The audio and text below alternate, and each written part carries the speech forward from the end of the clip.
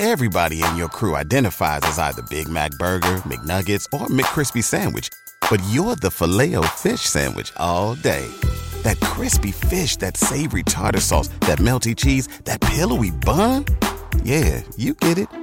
Every time. And if you love the Filet-O-Fish, right now you can catch two of the classics you love for just $6. Limited time only. Price and participation may vary. Cannot be combined with any other offer. Single item at regular price. Ba-da-ba-ba-ba. Hey everybody, Double G here with a little bit of intro to get you set for the free podcast this week, which is Scott Edwards, the 5-star Joshi show. On this episode, Scott does a look at STARDOM in 2023. As everybody knows, Scott is our Joshi guy. The 5-star Joshi show is his baby. And he has Trent on, who he has as a regular guest on the Patreon show.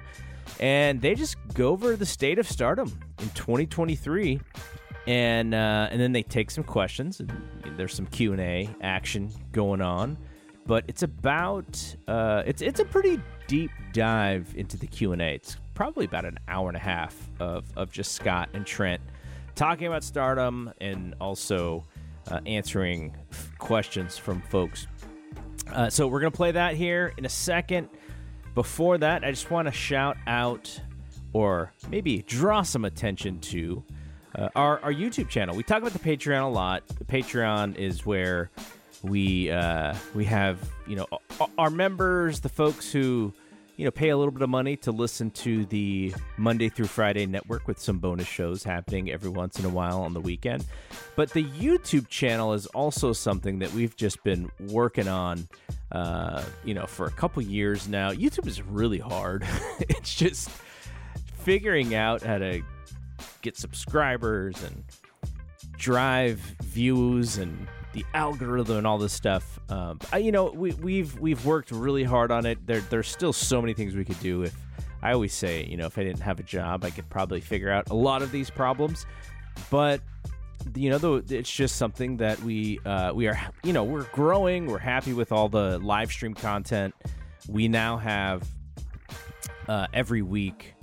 We have the Wednesday Dynamite show live streaming right after Dynamite is over, about 20 minutes after it is over. And then the next day, which is Thursday, we have Speaking of Strong Style, Jeremy Feinstone and Stephen Conway. They do a weekly show that the video is on YouTube. They stream every Tuesday. And then the Powerhouse, the Power Bombshells, they are Sunday. They've been going Sundays for a couple years now, I think. Always at 10 a.m., 1 p.m. on Pacific time, except if they have to be the pre-show for an AEW show. Then they go, they went a little earlier only for the London show, because that was a little bit earlier. But they may also be the pre-show for a Sunday pay-per-view. So just wanted to draw some attention to that. You can check out the YouTube channel at youtube.com/C/Fight Game Media. If you have not subscribed, we would love for you to subscribe to the channel so you get some notifications when we do go live. And also, if you are a regular watcher, if you're listening to this and you're kind of a regular watcher, what we're trying to get folks to do is also click on that thumbs up when you're watching the stream. My buddy Mike Gilbert from Brace for Impact and the Mike and JD show, he's trying to figure out his own YouTube channel, and he says, I think these thumbs up things might be helpful. So I was like, hey, I'll ask our folks to start doing that. The thumbs up. Let's test it. Let's see if the thumbs up is special or not.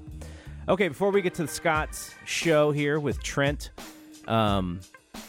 just quick reminder, the Patreon, obviously, if you have $5, and $5 is a pretty good price for a Patreon, especially when you get as many podcasts. And it's support. Some people, they're like, I may not listen to every show, but I really like you guys, and I like content creators, and I enjoy hanging out or being on the Discord, or in the old days when I was on Facebook. I think that Facebook group still exists, no matter how much I wish I could take it down.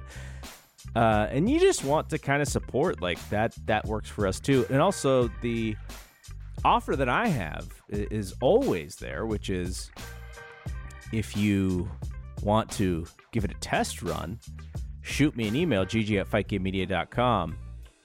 You subscribe for that first month, and I will PayPal or Cash App or Venmo you your $5 back just to try it out. And then you can cancel if you don't dig it and you don't like it.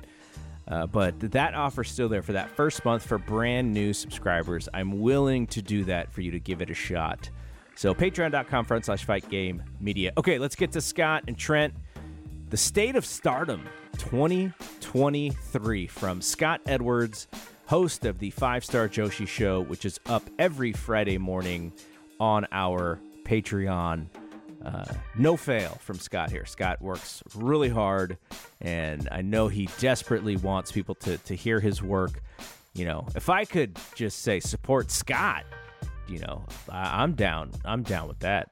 Just come to support Scott. Scott works his butt off for this show. So here we go. 5-Star Joshi Show.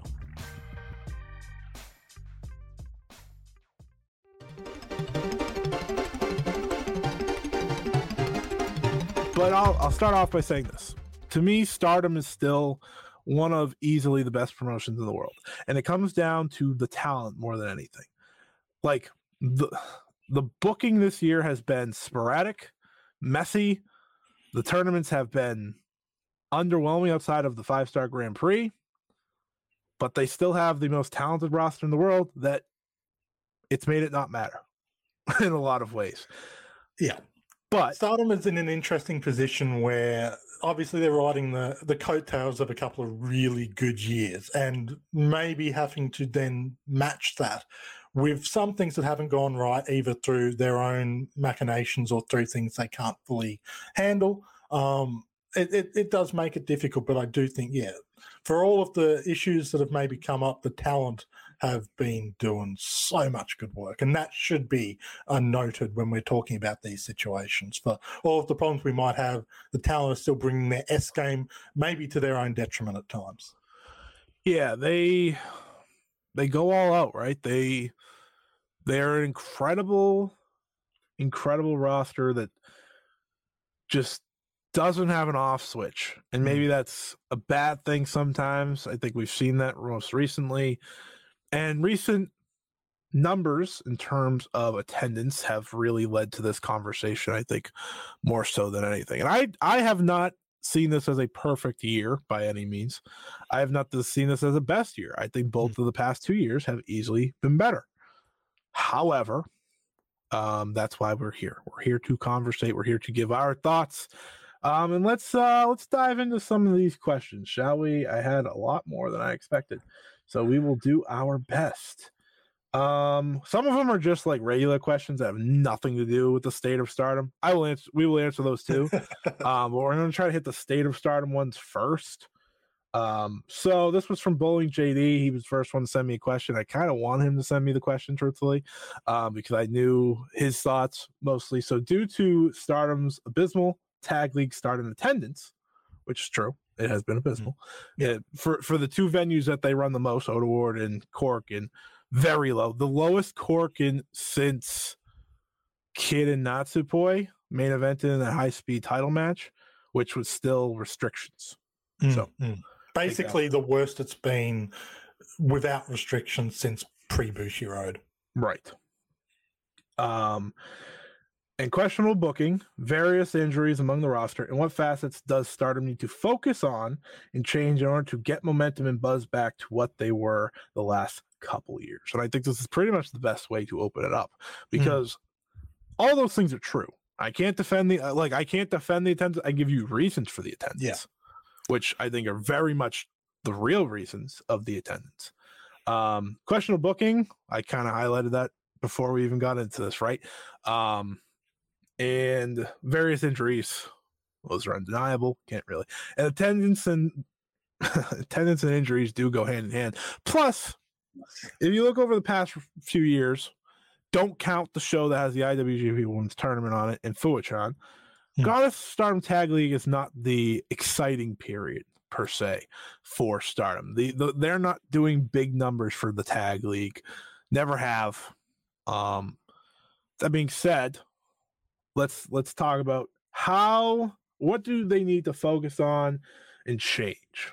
I think my first point here is you got to weather the storm right now more than anything else. You have 6 crucial people out, like 6 of your. If arguably if you put 10 people on a board, all 6 might be in your top 10 most important over the past 2 years. They're all out.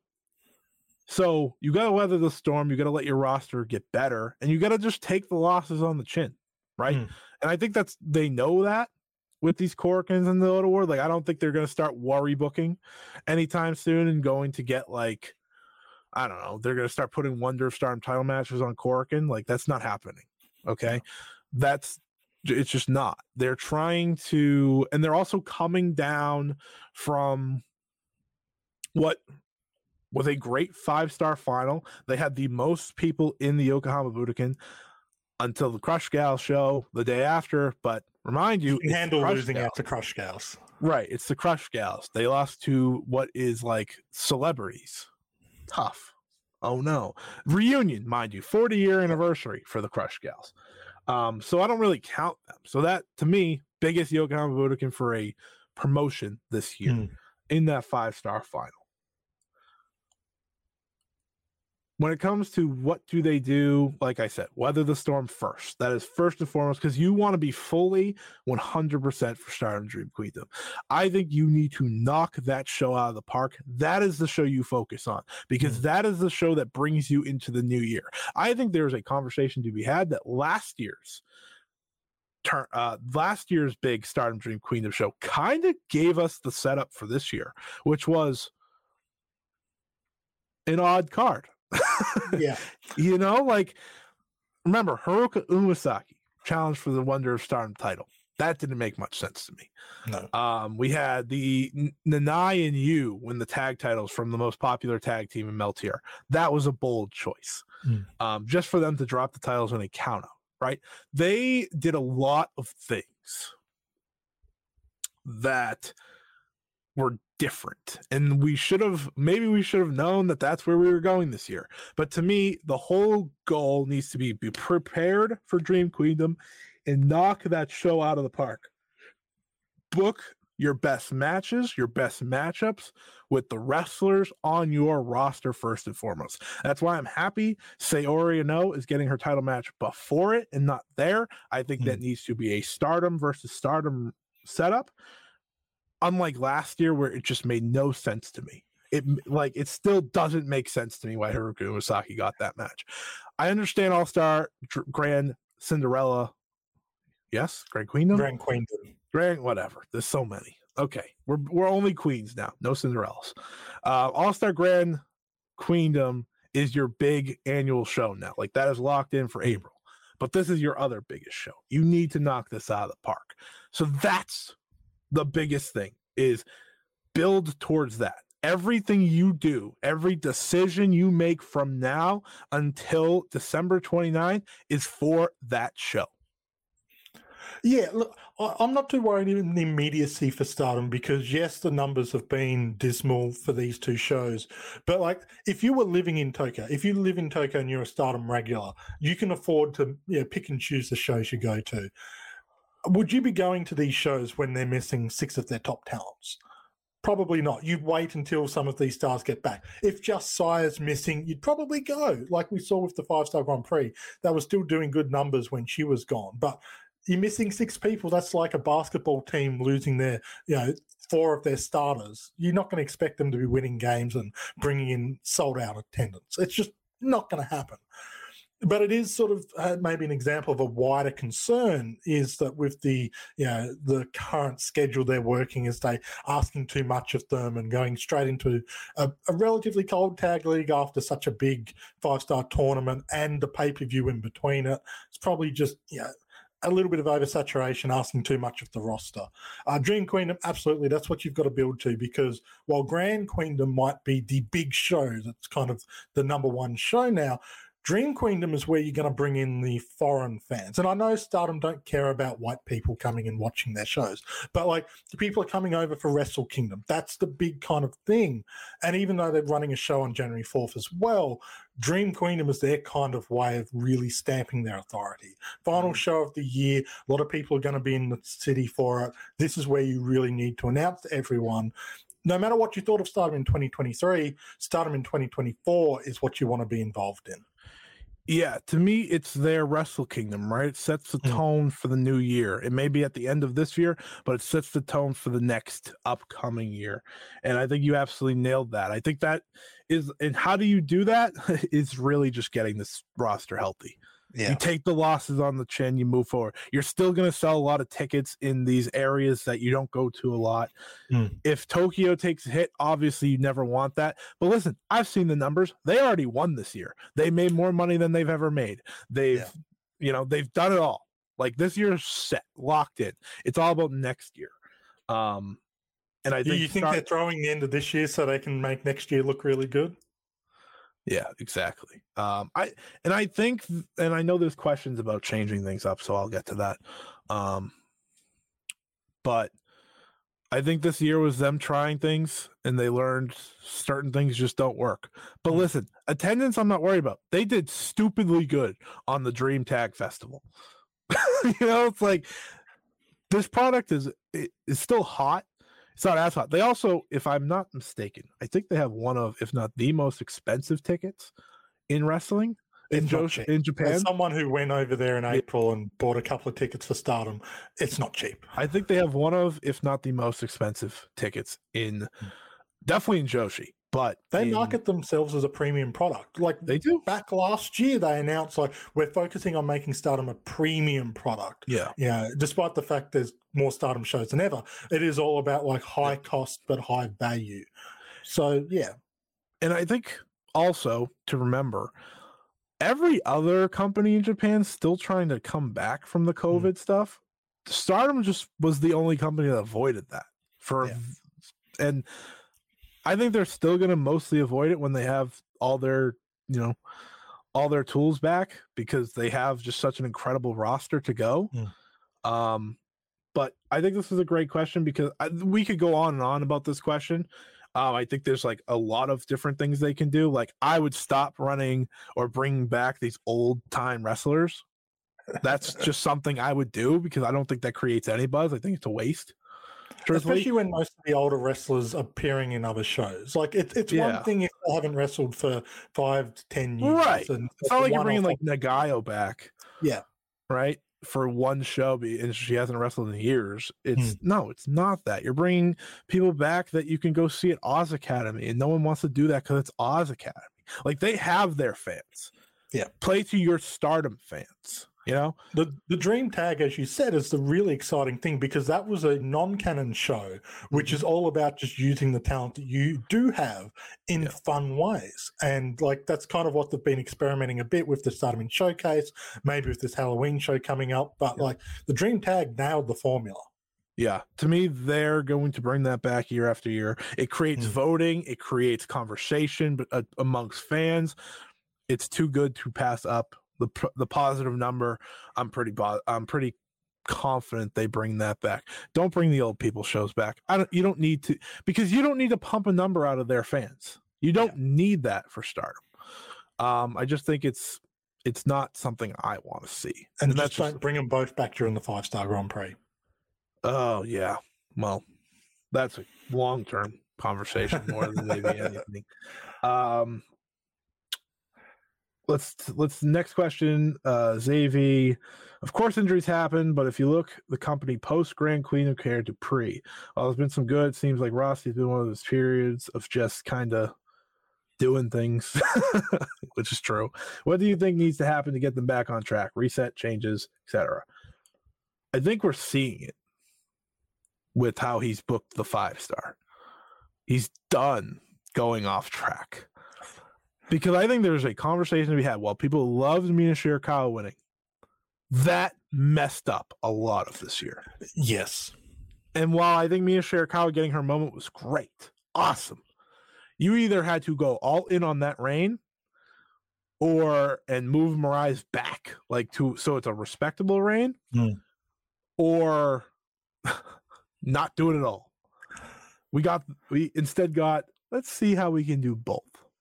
And I think that while, good because you made fans happy or whatever, did it really make some fans happy? Like, I have to hear about Mina all the time now. I don't think it made people happy in the moment, but Rossi's best when he sticks to the plan.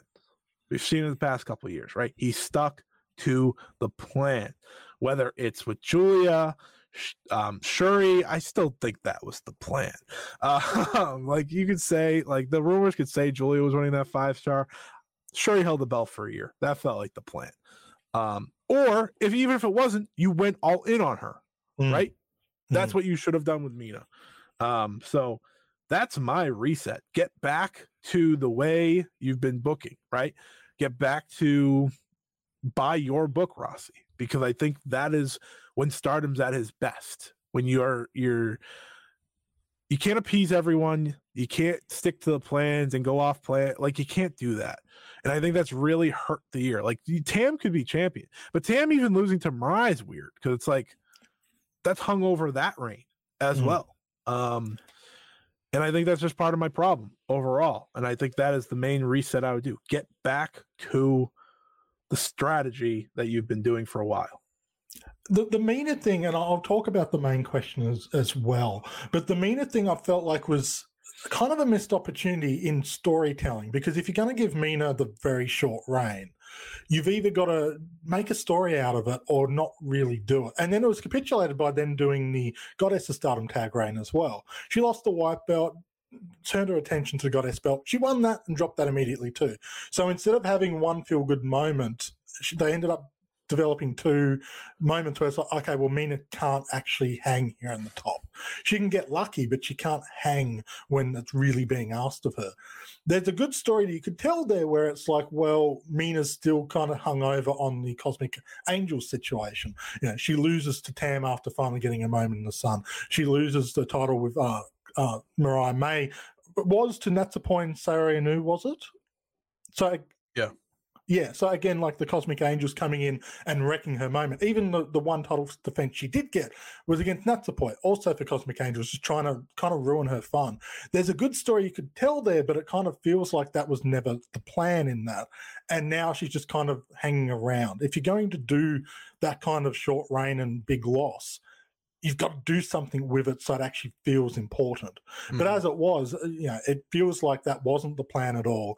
Mirai was always meant to be the champion. They had to push that back. They tried to sate that with the tag reign, which didn't do her any favors. No. Didn't really do Mina any favors by giving her that short reign. Didn't do Tam any favors by winning and then immediately losing it to Mirai. And it definitely feels like they tried to do too much in a situation just to get to the original booking. So, you either got to go all in on the original booking or all in on the changes. Coupled with, Megan Bain, I thought she did a great job in her main event match with Tam Nakano. But you look at the main event matches for a lot of these shows Stardom have had, it's a lot of non-Stardom talent or talent that the roster, the audience isn't super familiar with yet. Even Suzu, as much as I'm a big fan of it. Yeah, it's all... You look at the previous years, you might have one or two of these situations, but you're putting the Stardom original talent in there and giving them that chance to grow. I don't mind a bit of it, but it's felt like maybe too much this year, and coupled with some other questionable booking decisions, it hasn't really lined up. The one thing I will give him, though, is one of my big complaints for Stardom in storytelling is non-championship stories. In between All-Star Grand Queendom and the 5-Star Grand Prix, we got their best story yet in Queen's Quest and Oedo Tai. That's the kind of stuff I would kind of like to see them do more of, especially if they're going to run all these pay-per-views. Give us some stories that don't have titles but have meaning to fill these pay-per-view matches. Yeah, I absolutely agree, because I think that's the story that a lot of people are going to remember from this year. And I think overall, stories has been interesting. They've done a lot of start and stop with those as well. Yeah. It feels like, we don't have the big overarching story for this year like we have the past 2 years. And getting back to the destination is very important. I know injuries happen, but there's a good chance if Tommy wasn't winning that 5-star Grand Prix, if reports are to be believed, that felt like your overarching story, which if that's the case, I don't know. I will. And the stories have been struggling for the entire year. It's not just this one period that we're building towards. Yes. It's a little more apparent now. I want to, before we kind of get into the rest of these, which there are a lot. So thank you everyone who sent in questions. I will make sure to answer them all. Maybe a little shorter on some of them, but we will answer them all. I will want to say, Saya Kamatani has broken her silence. And I feel like I should bring this up now while we're talking about the year-end stuff. I kind of saved it for now. It's exciting that Saya is back. Once the Saya interview came out, to me, it was like, all right, so she's coming back. And I miss Saya a lot. Like, I miss Saya Kamatani a lot. You don't because she was on top for so long, you really don't realize how much you miss someone until they're gone. That's just how it always works. And the 5-star, I saw some people say it was the best 5-star, yada, yada, yada, just because every show had something incredible. For me, once Saya was out, the 5-star was never going to fulfill the potential I thought it had, because Saya was just on such another level. With that Wonder of Stardom title reign, we talked about it. Some people started to fall off of it with the Umasaki Sarai Watanabe match, and then she had the Hazuki and Mina matches, and you're like, oh, never mind, those idiots. And then they had the great story in the middle of the year, so it's like, oh, we're all building to Saya and Utami. And then she wasn't there. And so to me, that just completely, for me, it was brutal overall. Just not having her here. So just a few notes from that. I'm going to give a credit to @SG_OXXT for translating a good amount of this, or at least a lot of the important parts of it, so we can kind of dissect it. So one of the things she said, honestly, I'm scared to fly again. However, I've been doing a lot of studying during my rest. I want everyone to watch how the Phoenix with its broken wing will come back. So one of the main things she said is she's been watching Western wrestling. And I was like, okay, so you just watch a Kota Ibushi match. It sounds good.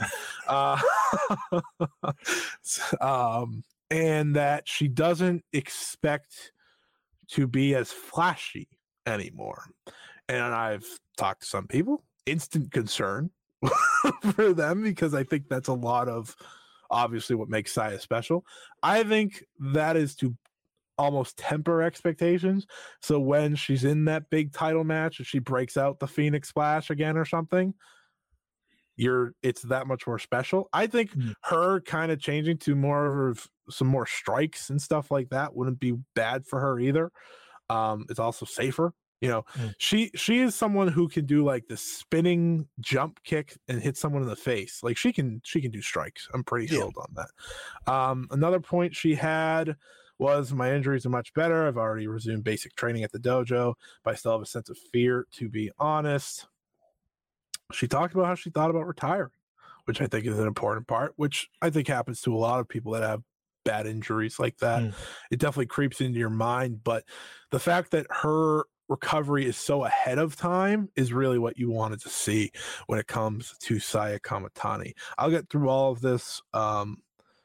She said with Utami-san, but Utami-san was always by her side and gave her words of encouragement, which is always nice. Obviously, we love, especially after the story they had this year. Yes, we love those two together. And the most interesting part from a story standpoint is that she did not talk about Tam one bit. Tam is the person she got hurt against. Tam is the person we all expect her to wrestle at the year-end event for the title. No. She said Suzu Suzuki. I have a very strong sense of jealousy towards Suzu Suzuki. When I come back, I will take everything from her. Suzu winning the belt. No, she's not. Don't get your hopes up, Scott. But hear me out. To me, if anything, this is a misdirect. I think it is too. But when are you going to do that match? You can't just talk about like if you haven't figured out that yet, these Tokyo Sports promos are meaningful because they do story-based stuff. Yeah, it's kayfabe. Just saying. This is Stardom. They do stories like they'll leave little niggles of story. I like that though, and come back to it in a year's time. I'm happy with that though. This is a story for me to look forward to. I've been looking for the damn Saya Suzu match since they had the 5-star Grand Prix tease, right? They're like, oh, here comes the title match. Here comes the title. Nope. Oh, okay. We're just never going to do that. So that's exciting to me. I don't think she's actually going to win the tournament, but you better hope she doesn't, people, or you are going to hear it. Anyway. I know I'll hear it too, because it's like, oh, yeah, she's definitely joining Stardom. I'm happy. I nailed that one. I was also told this week that I kind of said that she might win the 5-star, and Micah would be a finalist, which is pretty. Yeah, nice. It was not the first thing you said. It was enough. Yeah, like when we were throwing names at a wall, basically, and you did say Suzu. So, and I said Micah would be in the final. Yes, you did. I have my buttons that hit the Roman Reigns acknowledge me, but I don't have it. The Saya Kamitani situation is interesting. I do think like the comments of flying less is a combination of what you're saying and like, you know, building a little bit of maybe tempered expectations. So when she does hit the big moves, you're eye-catching. But it would also make sense because a lot of wrestlers, they start out super flashy and doing this, you know, a lot of spinny athleticism stuff. And after their first major injury, they come back and they tone it down a little bit more. Like the perfect example is Will Ospreay. He came in super flashy. Him more than... Yeah, and then started to change his style to still do the flashy stuff because he's still capable of it, but make those moments feel more important and more impressive, and supplement that with more of a traditional wrestling style, more strike-heavy stuff. Saya Kamitani can find that middle ground. Not only is she going to extend her career because she's going to risk herself less with these injury situations, but she's going to be a more interesting wrestler for it. It would just be interesting to see what she's incorporated, and you know, maybe she's been talking to Atami, who's got a very different style, and finding the middle ground, or talking to some of the people in the Stardom roster that you can't say that you've talked to because they're in different factions. But if Shuri came in and said, "Hey, Saya, you do some spinny stuff. Let's put a nice kick on the end of that," I wouldn't be opposed to it. Yeah, I'm pretty sold on Saya coming back with more kicks. That's what I'm like, that's the evolution that I need for Saya Kamitani. Yeah. This was to bring us into Pep's question. We are all expecting Kamitani Tam at Queendom, which is a match we have seen countless times, including Saya dethroning Tam for a championship. So the story is flat to me. Is Saya's injury maybe a blessing in disguise for the match and the story they will tell? Yeah. I'm gonna say absolutely, because I remember when I saw I saw the Meltzer report, I was like, "You're gonna run that again?" But now with the Saya injury, I think anything's gonna be a good story to tell with her coming back. That just happens to be the same person she wrestled the match she got hurt. So you can play off that. You could introduce the new Saya Kamitani maybe in that match, though I would give her a few matches before that personally. But still, you'll introduce the big main event Saya Kamitani in a whole new way. I ultimately think it is like, you never want injuries to happen, but it is the best way, if this has been the plan all along, to refreshen this story and to tell a different story.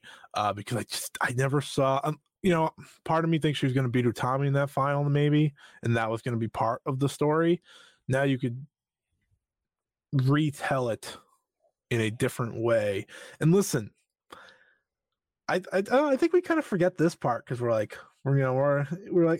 again. However, Tam versus Saya is a phenomenal combo. So, just saying. They've had some of the best matches in Stardom, and getting the chance to see another one of those is always exciting. I do agree, after the white belt run that she had, I wasn't mentally prepared to have another Saya Kamitani in the main event challenging for belts. that's part of the reason when the news came out, the rumors about Sai winning the 5-star Grand Prix, I did let out a little bit of a, because I feel like she needed that time away to kind of, it's kind of similar to Shuri, how like she had the SWA belt and was in a lot of semi-mains and then went straight into the red belt run for a year. I was worried they were going to do that with Sai Kamitani.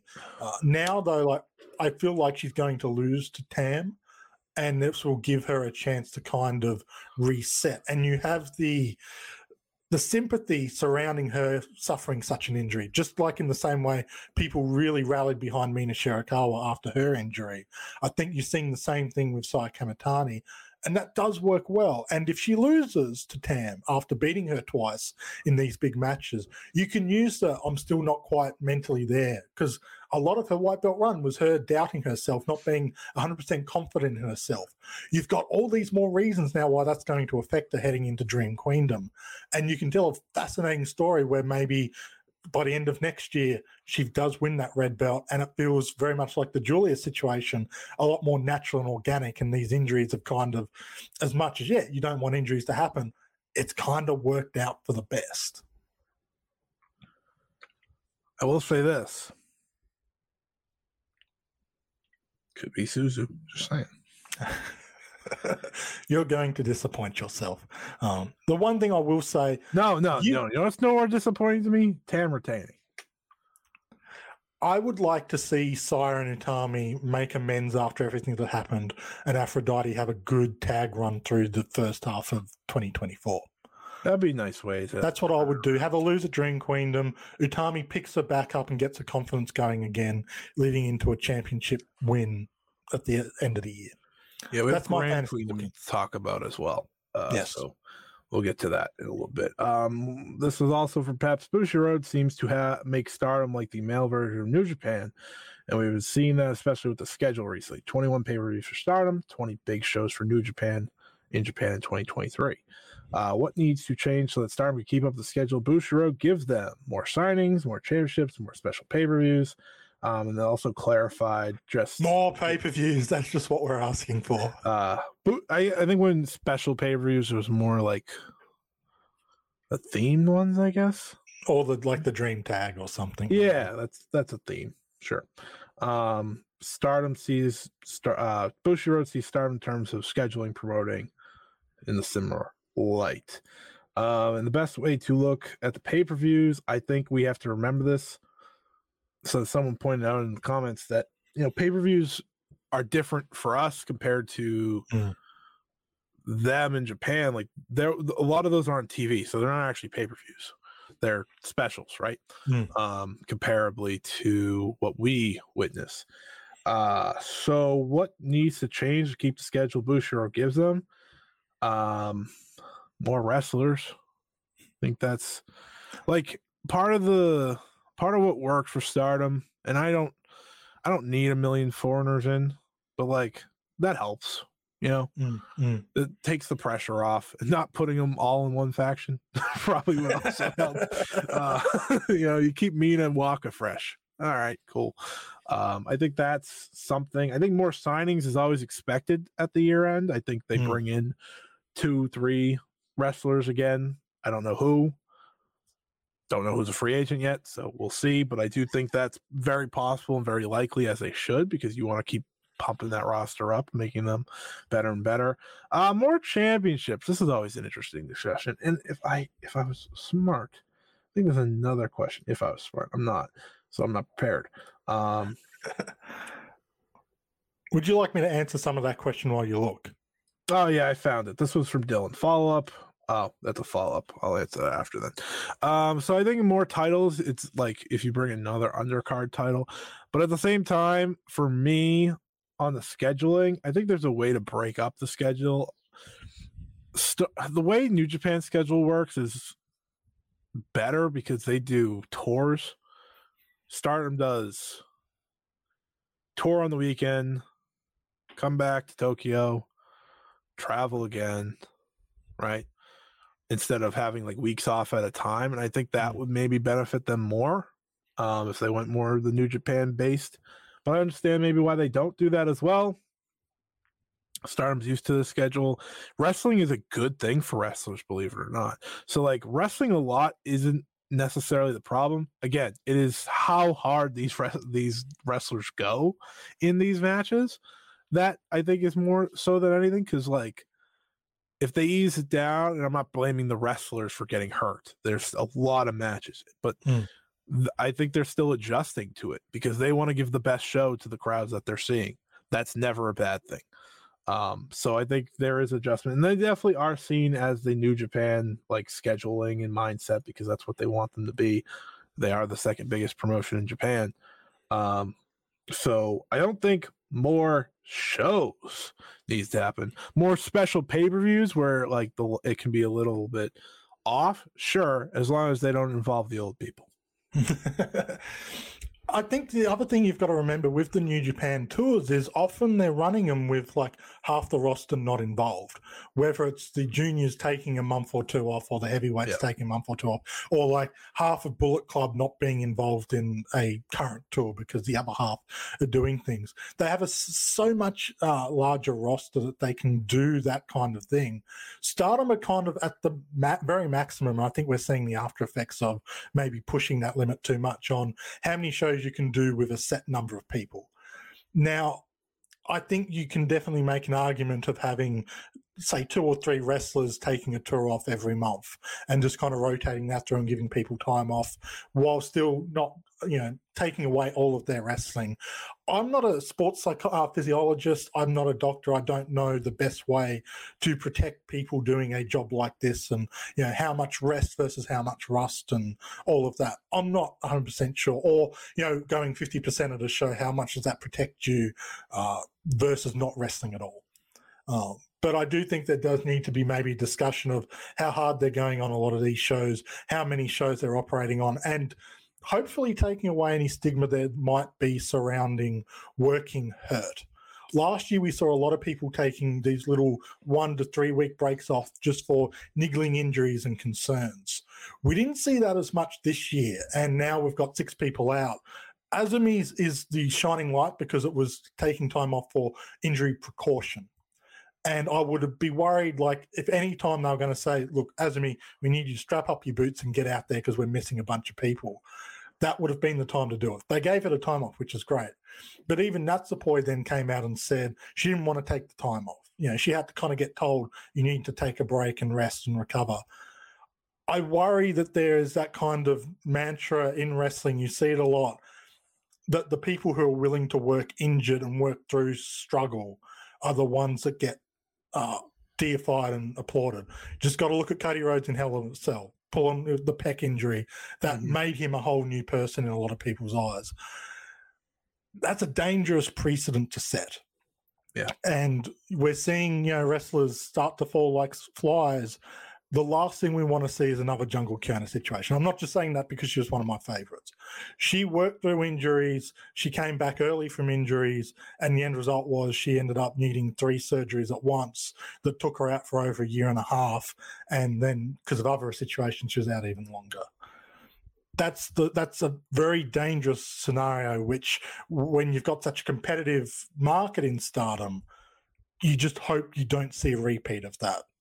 But I do worry.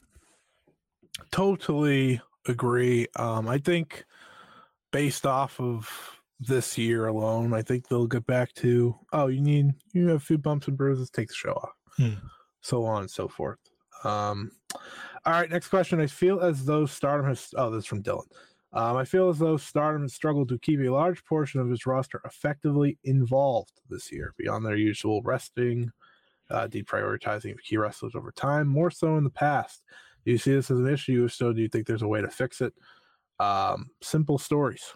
I think New Blood has created that for some of the younger wrestlers, but the problem is New Blood runs so sporadically that it only matters on those shows, right? And that's by design as well.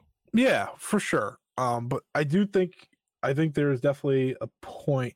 An issue, is it an issue? It can become one, because I think you have so many wrestlers that want to have meaningful matches and moments and stories that, it can be.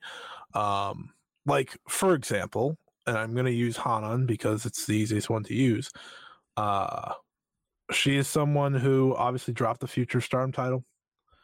And, she's now 18. She's now ready for the next step in her career. She hasn't done a lot, right? And I think she is someone who you should be slowly building up. And I think there's a conversation to be had with these younger wrestlers. We've always talked about this. You and me have talked about this. They bring some outsider in, they push them. That's fine. I have no problem with Mirai and Suzuki getting pushed. Obviously, I'm a big fan of them, so that's part of the reason I don't care. But that's how you make stars. But I do think there's also the other side of things where you want to make stars from your roster as well. So I think using the likes of Hanan in a serious role. Starlight Kid's a good person to focus on, right? She was slotted down after 2 big years. That's perfectly normal. But she is someone who is very popular and very much a big star. So I don't think you should be limiting her all too much. Same goes for Azumi, and Azumi kind of by default or by her own doing has kept herself in the conversation. Helps that it was her anniversary as well, so like that benefited her. But I focus on them a lot because I think those are the people that take the hits. Like Miami Time's been taking hits for years now. I've just accepted that. If they need her, she's ready to go.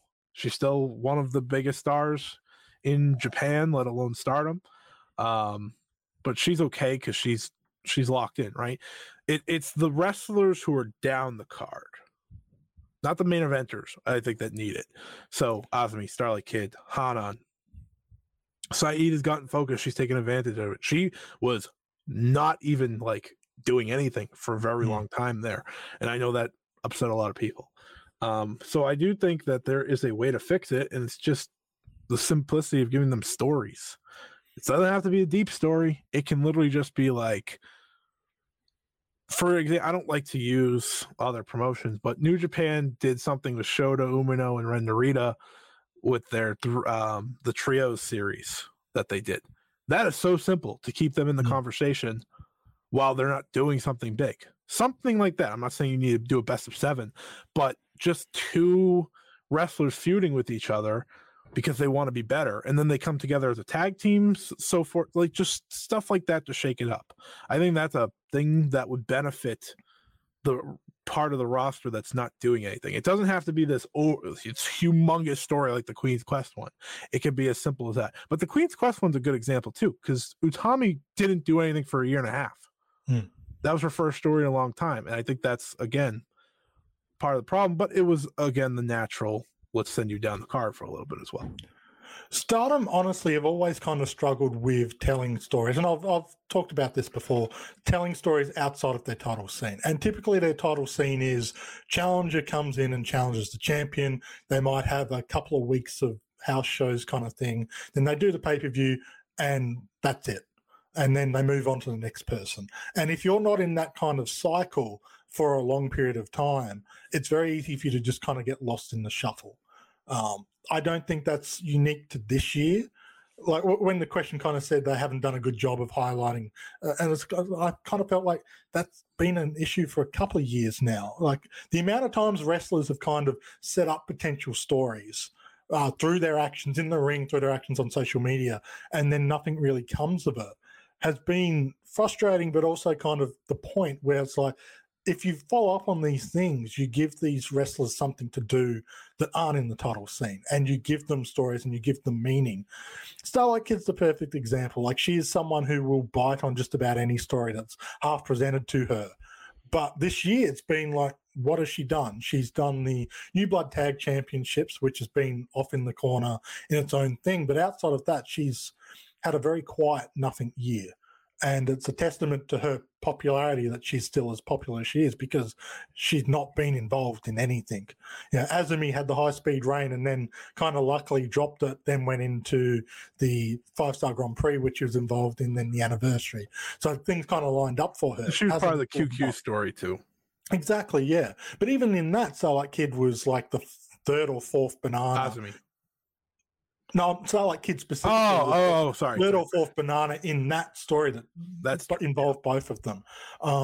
But there's a lot of wrestlers that, like, you look at someone like Mai Sakurai, who's done tremendous work and created such a fascinating character. She's not done that because Stardom have set up a series of stories for her to tell. She's just kind of gone out and done her own thing. And that very much feels like the thing. If you are not a wrestler in a title situation, you kind of have to find a way to just make yourself relevant because they don't give you the steps up into that situation. I would like to see that gap bridged a bit more and Stardom open up those opportunities, but it does very much feel like you have to make something out of nothing in those situations.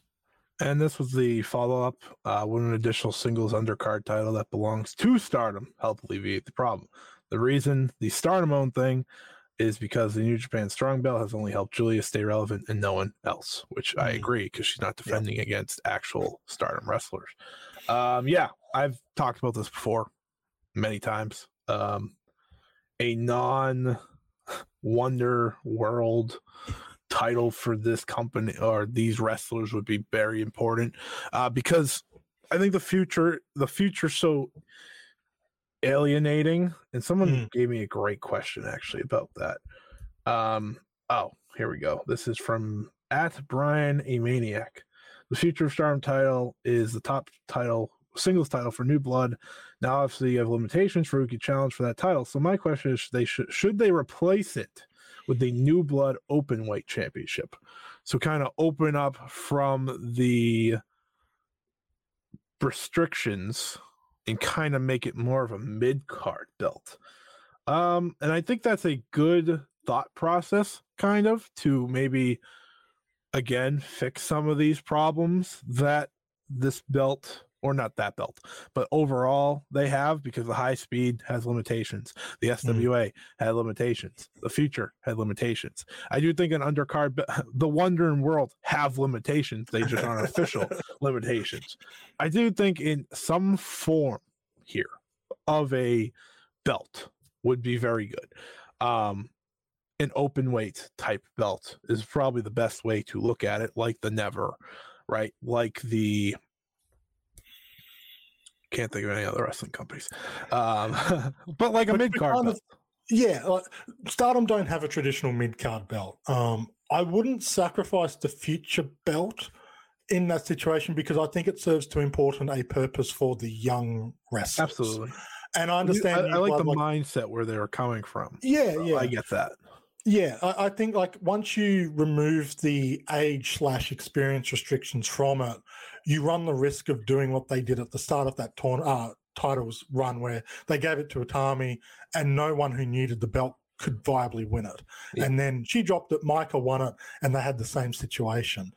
So I think the future title remaining restricted is good. I don't think New Blood as a show needs another singles title because the shows aren't frequent enough for the wrestlers coming in to need a title to fight for. I do kind of agree that, like, for the true mid-card wrestlers in Stardom, they kind of might benefit from having a title to work with, even if you're talking your upper mid-carders who just can't seem to get lucky with the white belt, having something for them to come down and fight. Let's go Tora, for example. Yeah, Tora, even like your Hazukis and Micahs, give them a title to kind of get to really crunch their teeth into. Give them an opportunity. And I think, sorry for cutting you off, I think that title would be great for Korikins and stuff like that. Yes. Yeah, run it at Kurkins, and it's handy, like if you're running tons of pay-per-views, you split the red and the white belt up, the mid-card belt can go on, say, with the red belts show, and then the white belt can have the tag belts or something. But I wouldn't bring it in while you've still got these two New Japan belts, because you also have the issue of if there's 17 belts floating around for 30 wrestlers, it is kind of like, well, it's a bit unnecessary.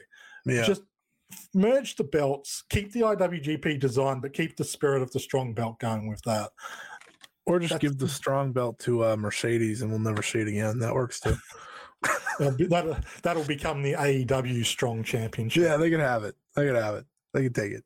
But I do think a mid-card belt would help a lot. A real, true mid-card belt. Because I do white belt, people see it as the Intercontinental. It's not. It's too high up on the card. It's treated as too much of a big deal for the people who need it to really have that chance. Excuse me. Yes, absolutely. We have a lot of questions. Okay, we're gonna power through some of these right now because this is. Just tell me to shut up if you need to. Yeah, I will.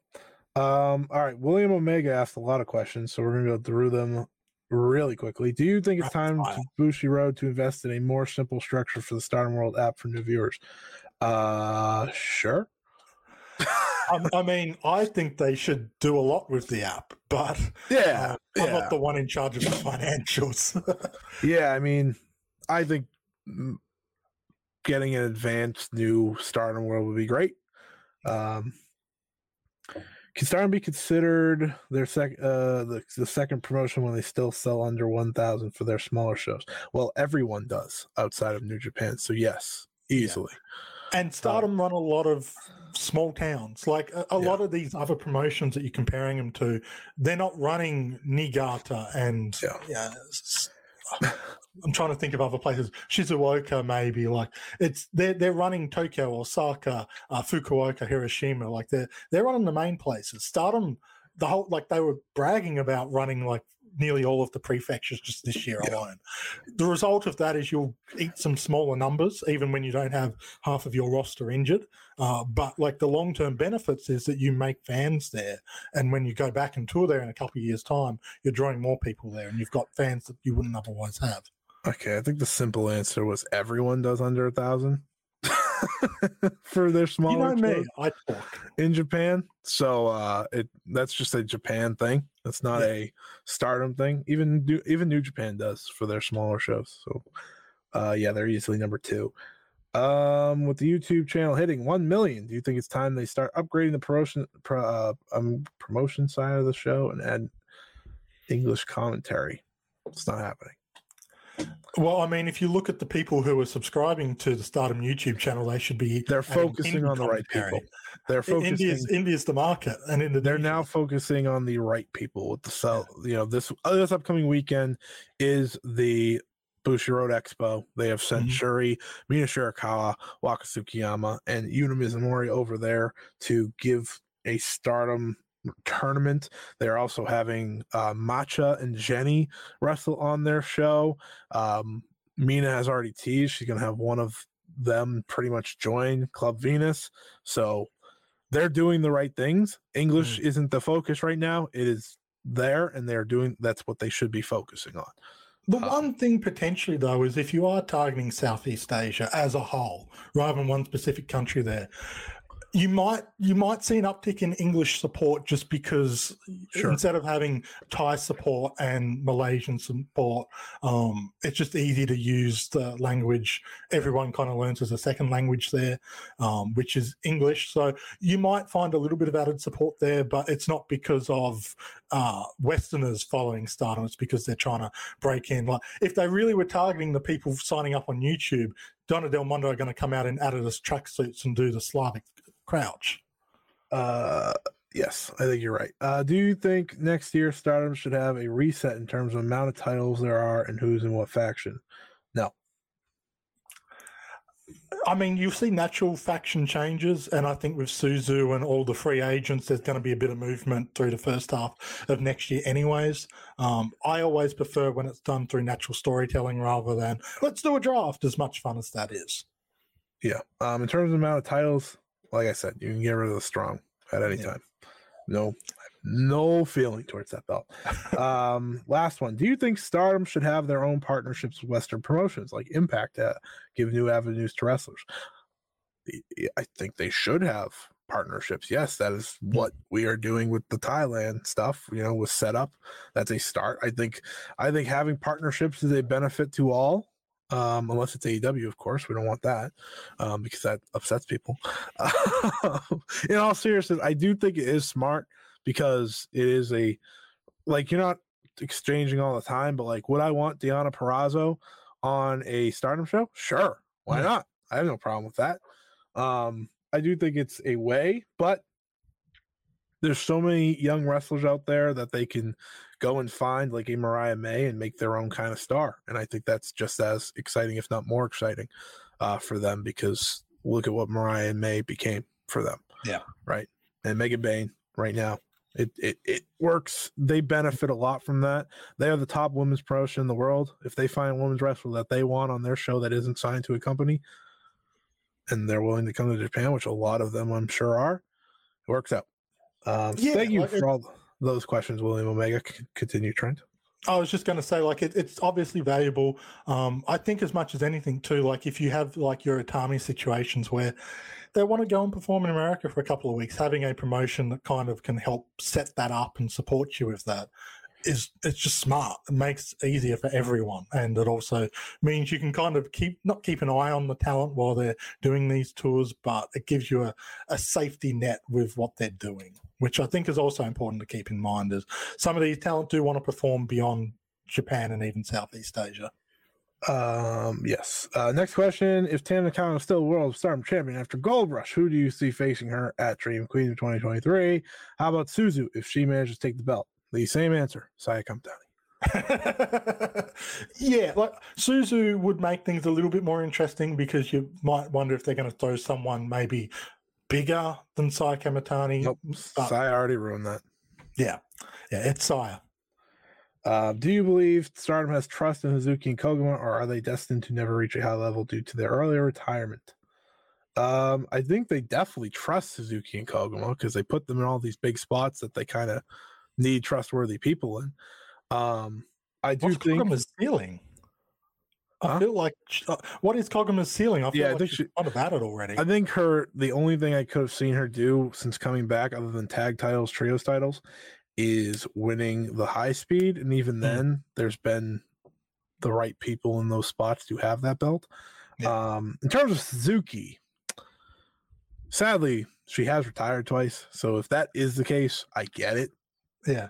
However, I think she's proven it's different this time around, just based off of the way she interacts with the roster and does a lot for them publicly and stuff like that.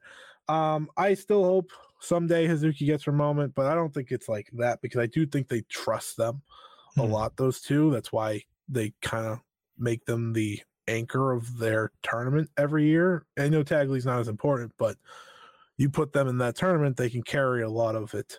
And they put them in those matches because they can carry a lot of it. So I think there's trust. And they're in the cage matches and they're in the ladder matches. Like there's definitely, I can understand maybe if there was concern of them retiring or leaving again. Koguma, I think like this is kind of her ceiling. To me, she's not a wonder or world champion. Hazuki, I would like to see her get that opportunity. I don't know whether she will. I think she's earned the right to have a risk taken on her if that's the way they're looking at it. But all right, now we're going to Discord questions. Ken Mick 789. So it's probably still too soon to tell, and other evidence suggests otherwise. But was Yokohama Arena the peak of this growth spurt for now? I think that's a fair thing to ask because, well, we can always wait on the Sumo Hall show because Sumo Hall is obviously a big venue. Most likely, yes, that is their biggest show ever. You don't just do those. Like the next era of Stardom is now. To me, I always counted All-Star Grand Queendom as the end of that era. We're in a new one moving forward. So I do think, yeah, it is the end of that growth spurt unless they do a humongous number at Sumo Hall, which would be great. And I wouldn't rule it out. But the way they built that show up, it was supposed to be their biggest show ever, right? And it delivered in every realm. So for now, I do think you're right, Ken. I think there is reason to believe for now that is the spurt, but they have big, lofty goals. We are, to me, again, in a new era. So whatever the next big number is part of something different. They had an incredible 2 years there. They got to emphasize that with their biggest show ever.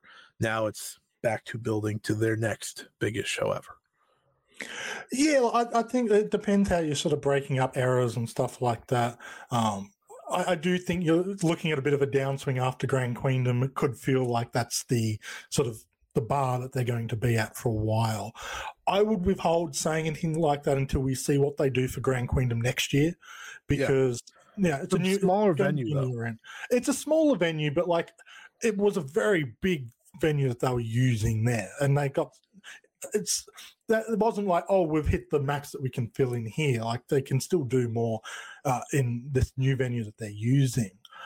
To me, it's just like, you had Mercedes coming in, you had Himeka retiring, you had the quote-unquote conclusion to the biggest story they've told for the past couple of years.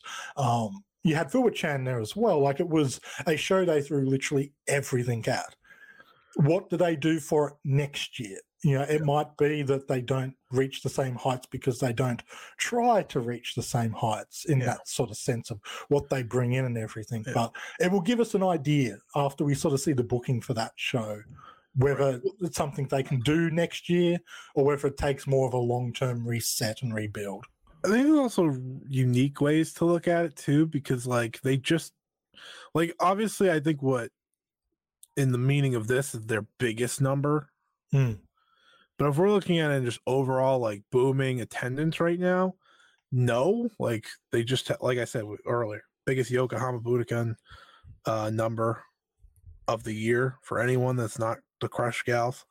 So like that tells me they're fine. They're still building. They're still getting big attendances. But in terms of like the biggest show for now, sure. But if they pack Sumo Hall, get more than they've ever had there, if they do the is it the Boon Tai? Boon Tai is the new one they're doing. Yeah, if they do a big number there, it's like, okay, well, there's obviously numbers. It's just a matter of what's the venue they're running at that point. So it's different ways to look at it in terms of like the top biggest show they've ever had for now, sure. But I do think they still will have these great big numbers in attendance moving forward because I still think they're a hot product even despite the recent trend. I mean, there's a lot of injuries. This is from Heart Editing. Do you think Stardom should do a better job at elevating younger talent in positions so that when injuries occur at the top level, they have a better leg to stand on and slot in some of the younger folk? Well, we kind of talked about this earlier, right? With Hanan, Azumi, Starlight Kid, Ruaka, Saida. This goes on. And I do think that they should be taking advantage of this to do so with Tag League and so on.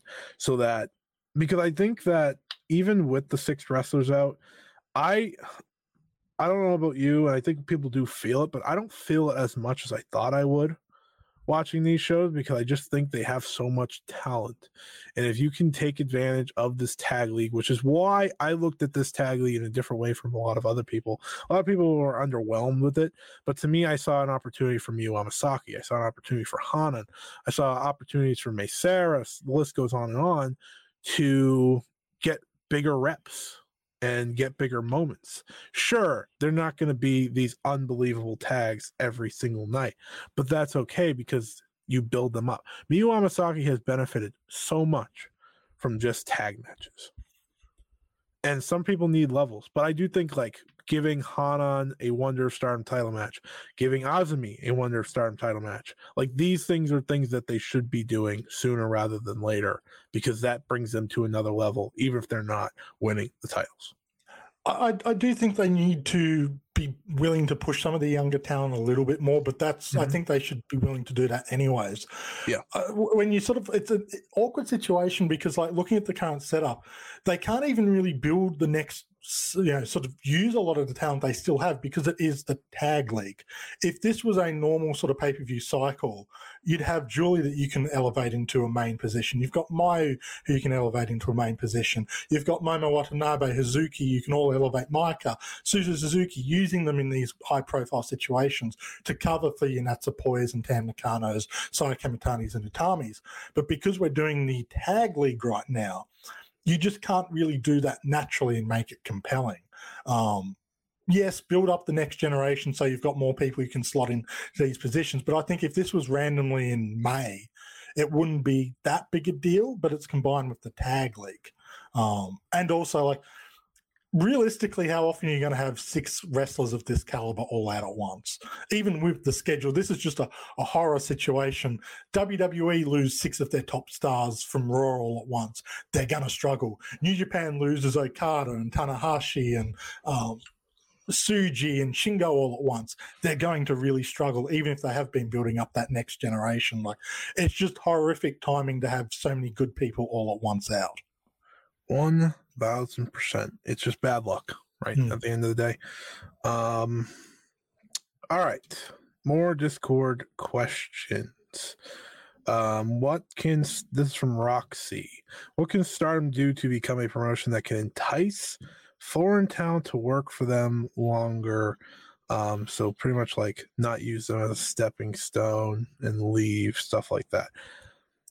Sadly, there's not much they can do, because at the end of the day, when you're bringing in talent from America or another country, their goal in my mind is always going to be still WWE, AEW being paid more money to wrestle, right? Stardom talent, are, from everything I've ever read, heard, they get paid very well, but at the end of the day, they're not paying as much as WWE and AEW. It's just not going to happen. So for them, it's just continuing to build up wrestlers and give them opportunities and pretty much do what they've been doing for years. Like Jamie Hayter, Bea Priestley, they were staying for a long time. COVID's more the reason they left than anything else. Right? Bea Priestley pretty much signed because she was going to stick in the UK for a while with WWE UK or NXT UK, whatever the hell it's called. Jamie Hayter just never came back. She was going to be a big part of what they were doing. So it's like, if you put an emphasis on them, like a Mariah May for 9 months, it's going to do a lot. I think what they did with Mariah May will make people want to come over more. Not everyone's a techless situation. There's also a commitment of wanting to live in Japan and stay in Japan, which is another big leap, right? Like that's the biggest issue, I think. Yeah, and I mean, you hear conversations from like Ospreay and other wrestlers that come over for New Japan. It's like not everyone is that committed. It's not a Stardom problem, more of a, does the wrestler want to commit themselves to it? I would love to say, yeah, that'd be great. And hopefully, because I do think based off Alex Singh coming in and what they did last year, we have a lot more foreigners coming in soon, which is exciting. But Rossi and company aren't going to change how they book these foreigners. They make these foreigners better. They make them come back better, and that's good. Like, that's good for wrestling. Hopefully some 1, 2, 3 can stick over the next year or two. But if that doesn't happen, it's just because, living in Japan, getting a bigger contract, things like that. It's just so hard to make someone do that. Yeah, I think people underestimate how difficult it is to expect someone to pack up their world and move to a country where they don't speak the language, the culture's different, the expectations are different. Getting someone like a Tekla or even like your Bea Priestley's from when she was there regularly, they're very rare. They're diamonds in the rough in that respect. And the other difficult thing is with AEW as it is and WWE having really upped their game when it comes to women, it's no longer the safe place to go. Like someone like Viper and Doudrop or Piper Niven, like when she was coming up through Stardom, WWE wasn't an option for her because they wouldn't have been interested in someone like her. AEW wasn't an option because it didn't exist. So for someone like her, working Stardom made the most sense. Now WWE are interested in talent like her. AEW provides a platform for her to work. Even the American scene has grown in general for women. So for someone to come to Stardom and stay there long term, it's no longer kind of the best option necessarily, as opposed to coming in, doing what Mariah May did. Come in for 9 months, make yourself a star, and make the checkbook that AEW and WWE open up for you that much more enticing. Essentially price yourself out of Stardom as much as it was. I'm sure Rossi would have taken her back and had her there for years, but it's not easy if you're basing it on, do I stay in Japan where it's difficult maybe to live, or do you go to America where they speak the language and everything's a bit more what you expect, and probably the money is a bit better too? You'd have to find someone who just loves Stardom so much that's where they want to work. Absolutely. It's hard. It's not something that I think Stardom can do. They do the best. They book these people to matter, right? It's it's more of, do these people want to stay in Japan? They did the best they could do with Mariah May in 9 months. Yep. All right. Someone asked about Daddy Torgo asked about investing in the roster, whether it's by raising pay or allowing Rossi to bring in more full or part-timers in order to reduce the strain on so many talents. Like I said, with the pay, everything I've ever been told, it's very good. And it depends on Bushiroad ultimately. Yeah. Also, Mayu Iwatani has a designer bag for every day of the week. So, which is, Have you seen Saki Kashima's shoe collection? I know. Like, I think the main roster, I think it's more of they're probably allowed to bring in more, but it's a Bushiroad thing. Like, what? When will they start investing in the rock? I don't know. Hopefully now. I mean, they can't keep pumping them up at these joint presentations, being like, "Yeah, they're doing everything right." And New Japan did stuff. Right? It's like, well, we're not going to show the numbers for New Japan. They're just going to be like, "Yeah, we're still the top company." That's almost the problem, though, isn't it? Like, Stardom's making all this money, and you kind of don't want to eat into that investment. Like, long term, it makes sense, but like short term, this is classic sort of capitalism. It's like, well, we're making all this money at the current setup. Let's not risk that by spending a whole bunch of extra money into it. Yeah. I think they bring in more foreigners. Like I said, I think that's part. And they probably sign more roster members. That's what they do at the year end. We saw that last year. We'll see it again this year. This is from James. Why do Bushiroad have a Halloween gimmick show coming up, but they still won't bring back the greatest gimmick matches, the Mass Fiesta and Costume Change Battle Royal? Why do they hate fun? Trent's ready to freak out. You should check out the Stardom Road episode about Mass Fiesta and Costume Change Battle Royal that just came out this week on any podcast platform. James, I don't know why they don't. It's right there. It's so easy. Please do it. I saw this question asked. I was like, Trent's being on the show. Okay. Yeah, no, they should. Because I think it's something that makes people more interested in their shows based off Dream Tag Festival, for example. They like that crazy stuff. So hopefully they bring it back. Use the talent you've got. That's what the people want to see in these situations. So I saved one of my thoughts from earlier about changes they should make and resets and stuff like that for this question. So optimistically speaking, who would you want to be red and white belt champion heading into next year's All-Star Grand Queendom? And I saved this because part of the reset that I think would help Stardom a lot is new champions at the top because of the mess that this year was. While I love Mariah, while I understand Tam Nakano is one of, if not the biggest, most popular stars in the company, I think resetting, getting new champions would do them a lot of good right now.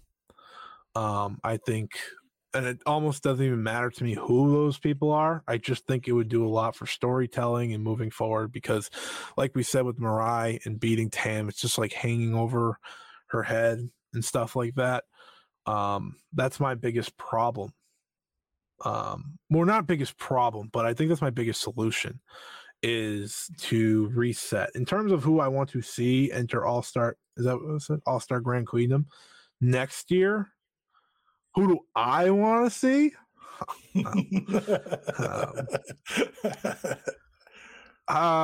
For biggest stories, I'll go on a non-personal bias. Mayu Iwatani wins everything situation. So the answer is Hanan wins everything. No, but I'd like Hanan to have a Wonderstorm title match by then. That's all I'm asking for. That's the thing. I'm not asking for wins here. Suzu, I might be asking for a win, but I'm not asking for wins here. So All-Star Grand Queendom, biggest show. I'm guessing Tam's going to be the champion heading into that, but do I want her to be? No. I think there's intrigue, but here's the thing. I have to use my brain here. Who's getting title matches between now and then, and where would they be willing to change the world title at? It's either Dream Queendom at the end of the year or not at all. Right? To me, like, I don't think they're going to change the world title at Random Show number 7. I think they need to be willing to do so at the pay-per-views. Like, even if it's you got the Wonder change, pal. That was it. You get the Wonder change on any pay-per-view, not the world title. They should. In terms of making the most interesting story, I would love if you ran Micah and Suzu as one title match, because I think that's a story people are invested in. That doesn't need to be world. It just needs to be one of them. And I think in my head, I'm leaning Sayu Utami. That would be the other, because for me, it's more title matches than the actual titles. Like, that doesn't matter to me, but I think that would do a lot of good for them, building around their future. Kind of going with the new era, new generation, new golden generation thing. The generational struggle was a big thing this year. I think having 4 out of that crop, having big matches at that shows how you keep building forward. Reality is, will it be like Julia again? Possibly. I'd like to see Julia in that position, but I don't want it to be via beating Tam. Now. Jesus Christ. Yeah, that's. I think Julia is perfect for the kind of, because it was almost like, after she won the title was when they started to experiment with a lot of these things, and where it's sort of, she never got the chance to do with the reign what could have been. Right. So it'd be kind of nice to sort of get that second chance, but I don't want it to be through Tam. So, it's not going to happen in time for Grand Queendom, unfortunately. Sai versus Utami, I think, is a very tempting matchup given what we've talked about. I do hope it's better than their last singles match against each other. I do think it would be. I think it would be, because it would be the main event. Yeah. They would have it all on them, because it ain't going to be the Wonder. Yeah, I think a lot of it, is you just kind of need a natural kind of reset from this year. And that might just come simply by entering 2024 and kind of maybe shedding some of the things that were causing issues. I don't know, truthfully, the best people to put in Grand Queendom, because it is ultimately so close to Dream Queendom and our current situation. I think it's more just approaching things a bit more traditionally to what they had been doing. Absolutely. If I have my champions for my interest level, and what match would it lead to? If Tam is keeping the belt, I would do Tam versus Mayu at All-Star Grand Queendom. I think that is your biggest match right now. Obviously, I think it's fine if Mayu loses, because you finally give Tam that big win. But she would have the belt long enough that she could also lose, just saying. But I do think that's like the big match you want to book for that scenario, if you're not going to go with the New Age. But if you're not going with the New Age with the world title, you should with the Wonder. And in that respect, I'm guessing Mirai probably keeps it. But if she didn't, and say at the year end they give it to a Micah or something, then it would be Micah and Suzu. I think Tam and I'm staying with Micah and Suzu. I just think that's like the more interesting story that they can tell as a long-term story that is such a staple to Stardom. I think that would be great. And then you can build up Utami and Saya for tag titles, like you said. I think that'd be a good run. I think ultimately, if we're keeping at least one of the champions, Tam and Mayu is the one I'd go with for there, because it's not Tam and Julia, and 2, I think the story with Tam and Mayu is selfishly one of the best stories you could tell. Well, it's the most interesting story that's sort of just sitting as it is because it's been building for years. And the whole point is Tam, for everything she's accomplished, hasn't beat Mayu. That's the one thing hanging over her head.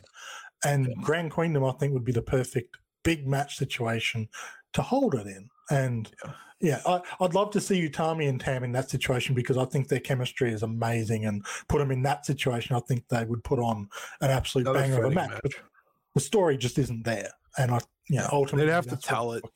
They'd have to tell it, and I don't know how you tell that without the MVP. It wouldn't come across like you look at the Julia and Tam match from this year. That had a lot of story behind it, and even Mina versus Sai had a lot of story behind it. Tam and Utami don't have enough organic story. It would have to be quite heavily forced, unless you're just going with "Stop Imitating Me," which isn't really the grounds for the biggest match of the year. Yeah, absolutely. I think Tam and Mayu would be like what I would go with. So I thought that would be a good fill-in if Sai wasn't ready this year. But we've talked about this, so it's a perfect Dream Queendom match. And we have one more question on Discord, one last one on Twitter, and then I can stop. These are kind of two in one. Why did they stop live streaming the New Blood events that they've been touting how hot their YouTube channel has been? There's a lot here. You think getting all these new eyes on upcoming talent would be something they want to do. Something about Stardom World is, you can't live stream, stuff like that. You'd prioritize Stardom World given the success they have with New Japan World. And to add, why have they stopped doing English commentaries for big shows when money isn't an issue, as said? Okay. Kind of hit the English commentary earlier. It's just not their focus. In terms of New Blood events, I have no idea. Running shows is money, and maybe that's why. Like, running shows live is money.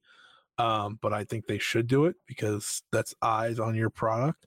Now, I think they should, truthfully, they should live stream the Booster Road Expo matches more than anything else because of where those are happening and where the boom in their subscribers came. I would live stream that more than anything else.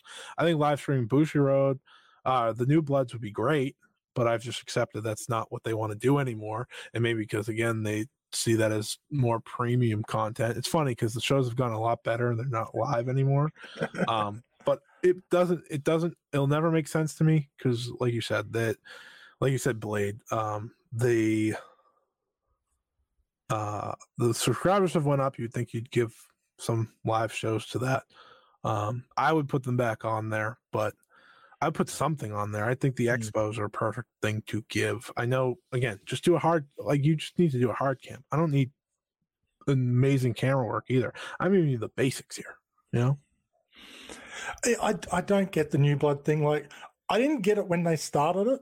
I was surprised. You're giving the young talent from outside of your promotion this kind of really unique opportunity to make a lot of new fans for people tuning in free live streams and stuff. I never really got it then. And then pulling it, I don't get why you do it and then stop doing it. I'm sure they have their reasons. It'd be interesting to hear them. But I think because Stardom World is ultimately, people are hesitant to sign up to new products, especially when it's when it's a Japanese product and you're in America and you worry about credit cards and all that. And when you've got pay-per-views at $50 a pop, I think it makes a lot of sense to provide something on YouTube that's live streamed for free, even if it's not consistent.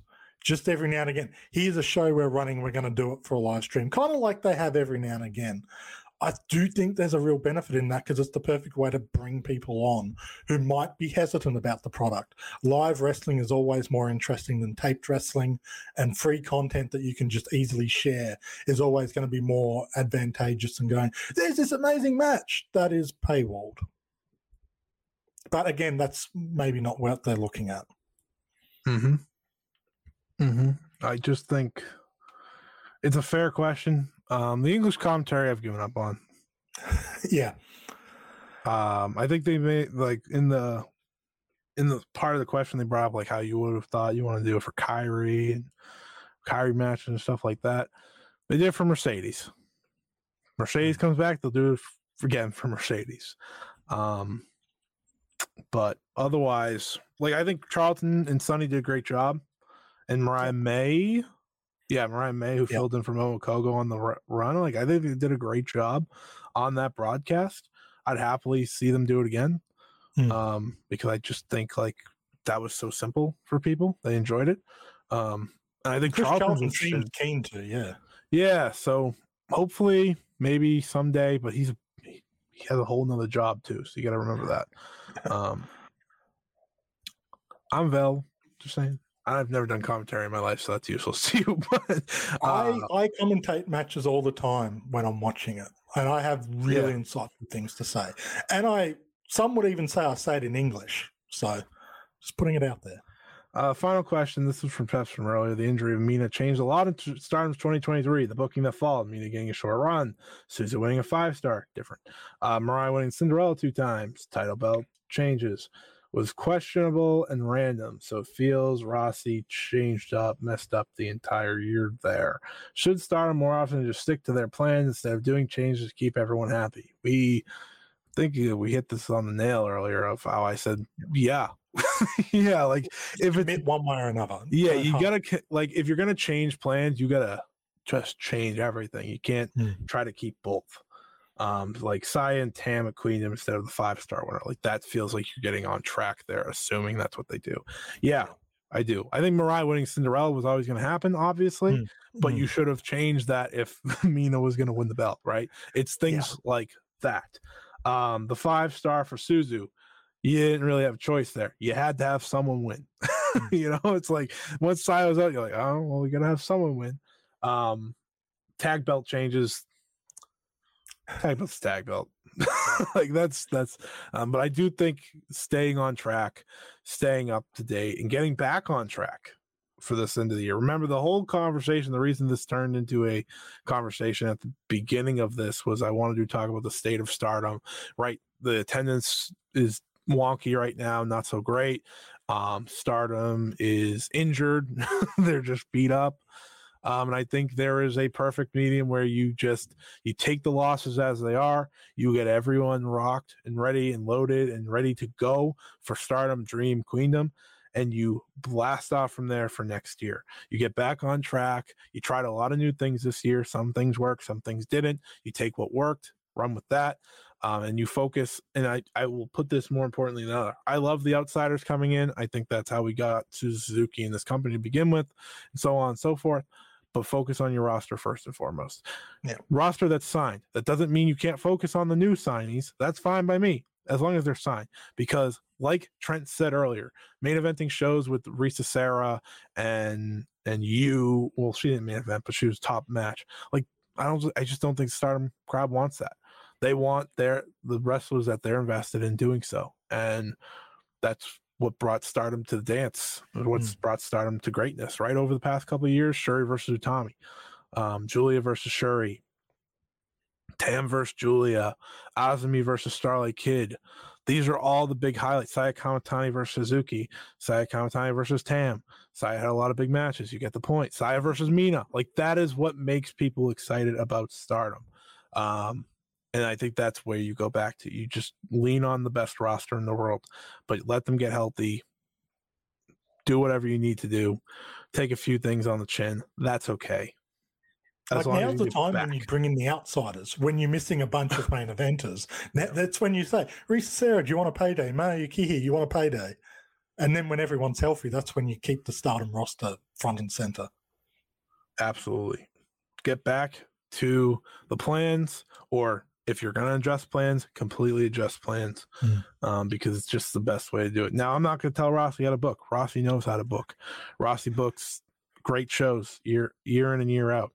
I'm looking at a Gold Rush show that is very much up my alley with the top 2 matches alone. Like that is booking for me, essentially. But for that last year-end show, all hands on deck. All hands on deck. That's how we get back on track. But Trent, we were finally done here. Thankfully, it only was forever. How where can the people find you? What do you have coming up? So if you want to find me, you can find me on Twitter/X at OneUpCulture. For those of you watching on YouTube, you can see it under my handsome face using the number 1. What do I have coming up? Good question. I don't know. It's a mystery at this stage. I'm sure I'll produce something at some point. I do have Ocean Cyclone Show. We're recording that this weekend. That won't drop this weekend. It'll come out, I think, in a weekend or two after. But they're always fun. If you like our interactions, and if you're here 2 hours and 20 minutes into this recording, or if you've been watching on the YouTube however long, clearly you don't mind us. So come check that out with Ryan as well. We are once a month on the Wrestling Podcast Network. Free to check out, so please do check it out. For me, got an interview from Itsuki Aoki over on Fightful.com. Interviewed the owner, the Joshi Pod of Kitsune Women's Wrestling over on Ring Post Radio. That's an audio. Ibuki is a written one. Have an interview set up hopefully for next week, which is exciting. That'll be on Fightful. There's also an interview from Mizuki over on Fightful.com. And I have another interview in the works, written, that will eventually show up. But yeah, we're working. Jeez, I'm just getting buried here. What have I got coming up? Oh, maybe a podcast, and you're like 7 interviews. Here's the thing. This is the first thing I've remembered what I have going on. If anyone's listened to the past couple of shows that I've done with Trent, I'm like, nothing. So for Trent, I'm Scott. Until next time, see ya. What's so special about Hero Bread's soft, fluffy, and delicious breads, buns, and tortillas? These ultra-low net-carb baked goods contain 0 sugar, fewer calories, and more protein than the leading brands, and are high in fiber to support gut health. Shop now at hero.co. Everybody in your crew identifies as either Big Mac Burger, McNuggets, or McCrispy Sandwich. But you're the Filet-O-Fish Sandwich all day. That crispy fish, that savory tartar sauce, that melty cheese, that pillowy bun. Yeah, you get it. Every time. And if you love the Filet-O-Fish, right now you can catch 2 of the classics you love for just $6. Limited time only. Price and participation may vary. Cannot be combined with any other offer. Single item at regular price. Ba-da-ba-ba-ba.